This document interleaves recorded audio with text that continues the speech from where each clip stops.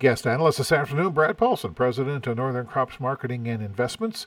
Brad, we saw a grain market, at least the corn and the soybeans, really didn't know which direction to go here today. It looks like we're going to end the day a little bit firmer. Wheat market, though, that was probably the leader here all day long. Yeah, wheat, has been beat up substantially here over the last, since midsummer, actually. Just keep making lower lows all since then, since we put the high in the spring and early summer. There was a little talk that maybe China bought some hard red runner wheat off the PNW. That firmed that market up pretty good. But again, we were very oversold. Funds, holding near record short positions, huge positions short in all three wheat markets. So we're due for a bounce here. We do have first notice day tomorrow, and that's probably why we saw the last sell off there Monday, Tuesday, but first notice day is tomorrow and expected deliveries across the board. And the other thing, there's been congestion in the Panama Canal here since late summer, and there's talk that some oil tankers were turned around or did turn around on their own today because their wait's too long, and there's talk that maybe some grain ships and grain purchases may be switched to the U.S.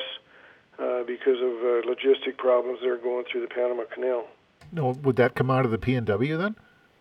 Mostly the PNW, but probably a little out of the Gulf too. And so that's kind of been an ongoing story. It's been dry down there for a year or so, kind of a droughty area. Normally you don't have that problem, but the Panama Canal is getting old and the ships keep getting bigger, and I just think it takes more water and longer to get the bigger ships through there. Yeah, for sure. Livestock side, what happened over there today? Well, a little bit of recovery again today after yesterday's big bounce here off those lows. But, cattle, kind of like wheat, the biggest sell-off percentage-wise we've seen since 2008 in these cattle markets.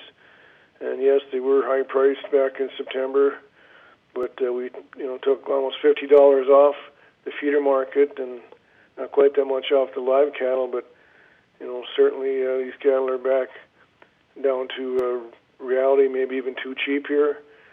So looks like cash was going to be steady offer today.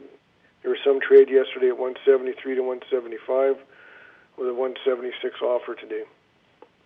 Anything else we need to be talking about or aware of here?